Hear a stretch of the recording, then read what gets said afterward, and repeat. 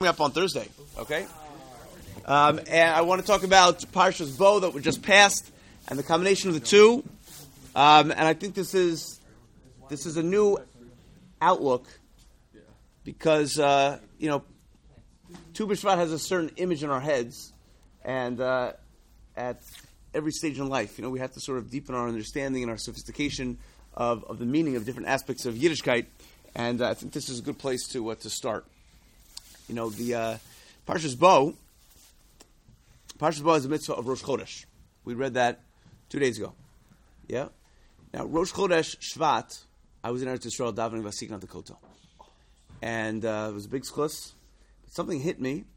It wasn't my own realization, but that particular occasion of being at the Kotel davening on Rosh Chodesh in Eretz Yisrael, in Yerushalayim, means something more than you might automatically attribute it like any other Rosh Chodesh the rest of the year in any other place. That is, the Rambam says something wild. The Rambam says that there's, if I ask you how many principles of faith there are, you tell me? 13. Who wrote the 13? The Rambam himself, right? The Rambam, okay? He was the one who distilled it to a list of 13 items on Imam, okay? Nevertheless, in Sefer Mitzvahs, when he discusses the mitzvah of Kiddush HaChodesh, he says there's actually another. Okay, he doesn't say an imam and ... Okay, that formulation indeed came at a later point. But he says there's a yesod of emunah that a person has to believe in. I'll tell you why in a second, why you have to believe in it. But he says the yesod of emunah is that there will always be Jewish presence, Jewish life, Jewish people living in Eretz Yisrael at every point in history. Okay? That sounds like, a Zionistic statement, and it's wonderful. But that's not what's driving the Rambam. The Rambam's not talking about any political, position or even any, dream for the return to our homeland. That's not what he's talking about. The Rambam's saying he deals with the following question. Okay, I'm going to ask you this question, and you can tell me what the answer is because you know the one answer that every kid has been taught since they're little, and you just didn't know that the Rambam disagrees with it. Okay, so we're just going to say that everyone here follows the opinion of the Ramban. And all those who subscribe to Ramban's opinion, they say, thank you so much for coming to help out. The Ramban says, why is it that we have Rosh Chodesh nowadays? Why is it that we have Yom Tov nowadays, following a calendar? Because we used to have, of course, the witnesses who came to the Sanhedrin and they testified about what was seen in the sky. Yeah, they saw the new moon. They came and told the Sanhedrin. Sanhedrin declared the month to begin. Correct? Yes? This is old information for everybody. So what do we do nowadays when we don't have a Sanhedrin? We have a fixed calendar. Hillel, a man by the name of Hillel, not the Hillel Hazaken, of Hillel and Shammai, but a descendant of his, he established a calendar that basically will continue until Mashiach comes, and we can open up a book and see when's Rosh Chodesh, when's Yom Tov. Okay, that's what everyone is taught when they're little. The Rambam says that is incorrect. The Rambam denies the whole thing. And he says that we don't operate with a fixed calendar. Rather, there is a notion of Halacha Moshe Sinai, of alternating months, 30, 29, 30, 29, and so forth. But this is the key. He says there is still no declaration of Rosh Chodesh in the way that the Ramban holds. The Ramban says Hillel, 1600 years ago or something like that, declared in going forward, I don't know what the right way to say it is, but he declared in advance the Rosh Chodesh days. Okay? He said, I don't need a Sanhedrin every month because I'm taking care of it right now. That's basically what the Ramban says. The Ramban says, no. Every Rosh Chodesh, and by extension all the Yom Tovim that are dictated by the Rosh Chodesh, are declared in real time by the power vested in the Jews living in Israel. When they behave as if it is Rosh Chodesh, that is what sanctifies the month. You can tell me, what do you mean? How do we go from Sanhedrin down to Joe Schmo, the people living in Eretz Yisrael? So that's why you declare the Molad, right? So could be our practice of Mevorach HaChodesh, right? And what do we always announce? When the Molad is going to be in Yerushalayim, right? What do I care? I need to know when the Rosh Chodesh is in New York so I can say Yalav Yavo. No, we're making a declaration about what is happening in Eretz Yisrael, in Yerushalayim, because that is where everything everything matters. Okay? Now what's that? So listen to this. So I understand, how do we go from the Sanhedrin down to the little people? Right? So Salvation explained beautifully. The Sanhedrin has many functions. The little people, though. Like the little people were the ones who came and testified. Correct. But if they had no one to testify to, right? If you didn't have the head of the basin saying Mekudesh, Mekudesh, right? Okay, so we lost one part. Why do you say like go to? So the listen. other part? Oh, because those little people testifying were testifying to the court that has the power to make that declaration, right? Right? You can have functionaries, but it doesn't mean that the power vested in you is, but except Akiva is a few steps ahead. Listen to this, Aaron. We have in the American government, we have checks and balances, we have different branches of government, right? And each one has a different function, right? So if I would tell you the Sanhedrin is the Supreme Court, right? So you say, oh, that's the judicial branch, right? Who declares war in the United States of America? Congress. Okay? So that is part of the legislative branch, right? Right? They're not the Supreme Court. Supreme Court of Judaism, the Sanhedrin, is the one who's in charge of declaring war. Okay? Which means that the Sanhedrin, in addition to having its judiciary functions, also has legislative functions. But not because, if you would tell me, Congress can declare war. Why? Because Congress has some sort of, superpower? No. What is it that gives Congress the ability to declare war? They are our elected officials. They're representing what they believe their constituents, would want. And therefore, also, when you think about it, this sounds a little bit strange in the formulation, but who really declares war? The American population. Thank you, Donald Trump. Okay, the American people are the ones declaring war in theory, right? We just have representative. Exactly. So too, sometimes we need to break down. We don't have Congress in Judaism, but it means that sometimes the Sanhedrin is functioning as Supreme Court. Sometimes Sanhedrin is functioning as the representatives of the people. Nafkamina, Rabosai. Nafkamina. What? And therefore, listen. Nafkamina. When you don't have a Sanhedrin, can a bunch of us get together and make a new Din D'Rabbanan?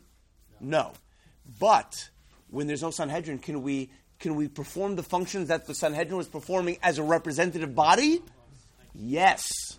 So we are the ones declaring Rosh Chodesh. You know why? Because even when there was a Sanhedrin, we were the people declaring Rosh Chodesh. Just happens to be that they were the ones declaring Rosh Chodesh for us. Okay? There was a system. I don't know. For me, right now, I'm not understanding how we. Even though, look, in some countries, the legislative body comes from an electoral college. There's different, political systems. So in Sanhedrin, it doesn't matter how you get to that point. The point is, when you perform a certain function, where is your right to do so coming from? Is it coming from the Supreme Court function, or is it coming from power to the people? Okay. Yes. Because according to the Ramban, someone 1700 years ago made a declaration that every Rosh Chodesh, as it comes, is holy. But according to the Rambam, when you daven in Eretz Yisrael, when I daven in Eretz Yisrael on Rosh Chodesh morning in Yerushalayim, I am part of the process in real time of Rosh Chodesh coming into reality. Okay? So what that means is, both sides, that's example number one. Just take a second to reflect. Okay? What that tells you is, life in Eretz Yisrael is so much more consequential because you are actually living the process. You are part of the process. Number two, Tu B'Shvat, coming up this Thursday. Okay? Just try to illustrate this a little bit. I need a couple minutes, okay? For the sake of developing the idea. Rabbosai, what bracha do you make on French fries? Borei Priha. Okay. What bracha do you make on a slice of bread? Hamotzilach min ha'adama. Why? How come you don't say Borei Pri Haaretz, right? Those words are pretty much interchangeable. Adam and Art, right? What's the difference? So listen to this, Ramos. This is wild. Aretz means different things. Okay? Sometimes you have Shemayim Ba'aretz, right? Sometimes Aretz just means not the heavens, right? So you can have Eretz Mitzrayim, right? But if you just say Aretz, you mean Eretz Yisrael, right? It's kind of crazy. I don't know if I mentioned this to you guys. Did I mention this on Thursday? With Gil, the Gil story? When you come home, okay, to America, so to speak, from Israel, right? So you have now entered in the Hebrew language, and the way we talk about it as Jews, you are now in Chutz La'aretz, right? Isn't that crazy how egocentric we are? There's Aretz and there's Chutz La'aretz, right?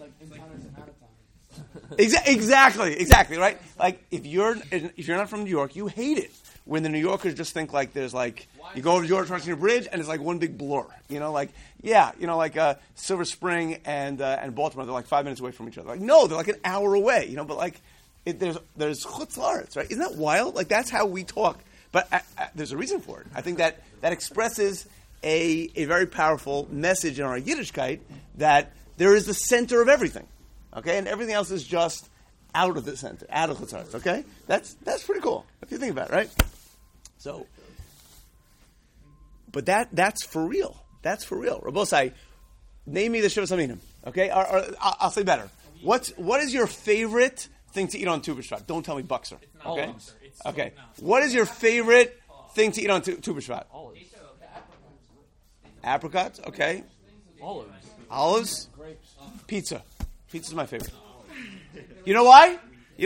Yeah. Since when is wheat not one of the Shivas Aminim? Why can't I have a cookie? Why can't I have a sandwich, a burger? Okay, great. Rimonim, zaitim, anavim, but give me something I can make a motzi on. So. You're right. Who says it has to be vegetables? Chita and sorah, all five categories of grain are derivatives of the Shivas Aminim.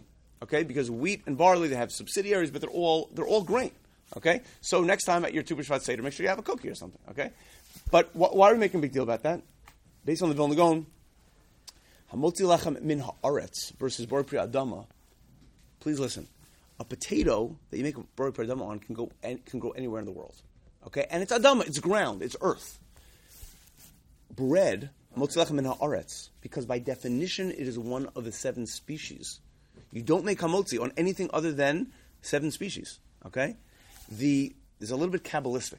Okay, and I can't give you a biological, natural explanation. I don't know where Maradi is, but Zaktiv El Nagon, every wheat kernel, every wheat crop in the world derives its sustenance rooted in the growth of Eretz Yisrael. The Shivas Haminim, Hamotzi Lecha Min, not Adama, because Adama is just generic, it's anywhere. Hamotzi Lecha Min Haaretz, because there's a unique connection to that challah you're eating or whatever you're having that connects you back. The growth is sustained by the growth of those minim in Eretz Yisrael. When you wheat in China, its sustenance is from correct, not the potatoes. Isn't an idea full with everything potatoes too and stuff? Because it didn't David plant every species because he knew exactly where the whatever, so to speak, lines of energy were. Interesting. You have to show it to me. There is a Ramban. The Ramban says, I'll pick up all he says. Says this is Kabbalistic. He says, if you look in the art scroll doesn't bother translating it because they say it's too esoteric. But the Ramban says there is something which may be more expansive than just the Shivas Haminim. It says Eretz Yisrael is the land that Hashem is always Dorish Osatamid. He's looking at Eretz Yisrael first and foremost, more than any other part of the world. And what that means is that the growth and the sustenance derives from Eretz Yisrael more prominently, and then as an outgrowth to the rest of the world is impacted. Okay? You follow? So but there's some more concentrated aspect of the Shivas Haminim that where it's like on steroids. Okay, I don't know where you draw the line, but it's an elevated status. The nafkamina between the Hamotzi lechem min haaretz and Bor Pri Adama is that one is Shivas Haminim, the other one's not. Okay, so it's more directly connected. Yeah. So I found on the Rambam's position of the 10 that are there, is that like when I was living in the... I didn't say 10. The population was just right. The population that was Yeah. there. The molad isn't from the molad is. 100%. 100%. No, it's not. The Ram doesn't say anything about molad. What Rami mentioned before about the molad is it's a minhag just to sort of recognize that idea. The molad that we announced, you're 100% correct, is not accurate. It's based on an average calculation. Okay? You're correct. But the Ram doesn't speak about molad at all. That's something we added. Chavra, let's give you a few more minutes. Okay? So the key over here is that we have now two examples of where Eretz Yisrael is the center of halacha. Eretz Yisrael is the center of where our own physical, natural reality stems from.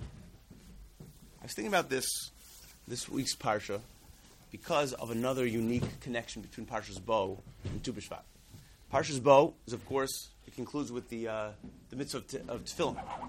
2 out of the 4 parshas in your tefillin come from the end of Parshas Bo. Has anyone ever heard the story of the Maidanic tefillin? Maidanic tefillin. Rav Moshe Weinberger. I hope everyone here knows Rav Moshe Weinberger. Yeah, Mashpia, Eish Kodesh. So his father is actually what? Max. This is actually a Hillcrest story. Moshe Weinberger grew up in Hillcrest. Okay? Do you know that? You didn't know that?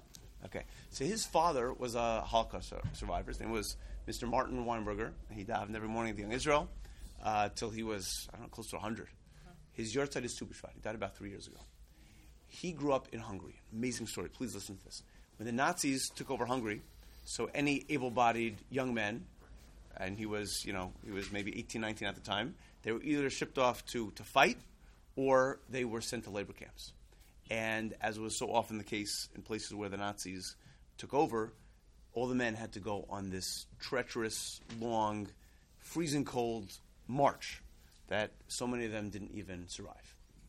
And when Rav Weinberger was 8, when he was a kid, so his father told him a story about this and how he remembers it was a Friday night and the tzaddikim amongst the crowd who were marching, they were singing Kabbalah Shabbos, and it was the most beautiful, holy thing, as if nothing was going on. In the freezing rain and everything else that they were subjected to, they were singing like it was mamish, Karabach at the Kotel. And 8 years old, Rav Weinberger said to him, so what did that do for them? They all died anyway, right? He said the thing that you've all been taught not to respond. The knee-jerk reaction of what would be an insensitive, inappropriate. But he was 8 years old. He asked it innocently, and he said, I just didn't understand. Okay, that sounds like a wonderful picture, but did Hashem notice? What happened? Mr. Weinberger, his father, wisely didn't respond at the time. 5 years later, at his bar mitzvah, Weinberger was given a brand new pair of tefillin, as well as his father gave him his own set of tefillin. He said, I want you to put it on once on day of your bar mitzvah. And I'll tell you the story of these tefillin.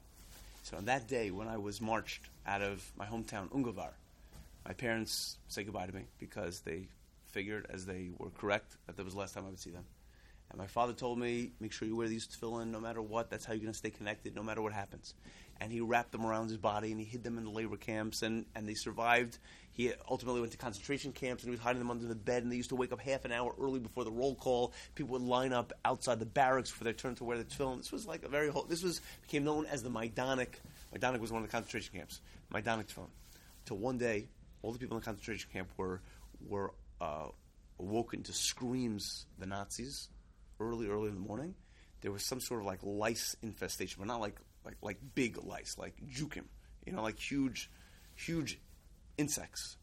And the Nazis said the only way we can deal with it is to literally burn every last fiber of anything that's in the camp. So they all take off their clothes, any possessions, whatever they had to put in a big pile.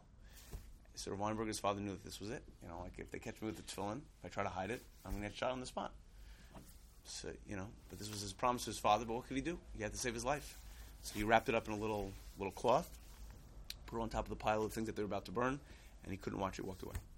Came back the next day after all the fire was out, and it was a mound of ashes, and he found the tefillin there perfectly intact, as if nothing happened.